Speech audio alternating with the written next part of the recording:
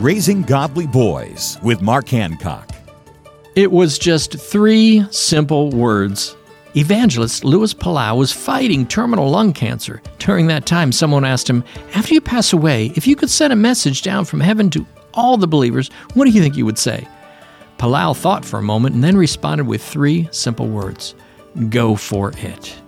That kind of God-rooted courage is one of the most important traits to instill in our sons. When he's little, this looks like letting him climb and explore in age-appropriate ways. When he's older, this means stepping back to allow him to attempt things and fail big. And when our son expresses a dream to us, let us be the first one to echo Palau's encouraging words, "Go for it." For more ideas to raise boys to be godly men, visit Trail F USA or RaisingGodlyBoys.com. Download free resources to help you at RaisingGodlyBoys.com.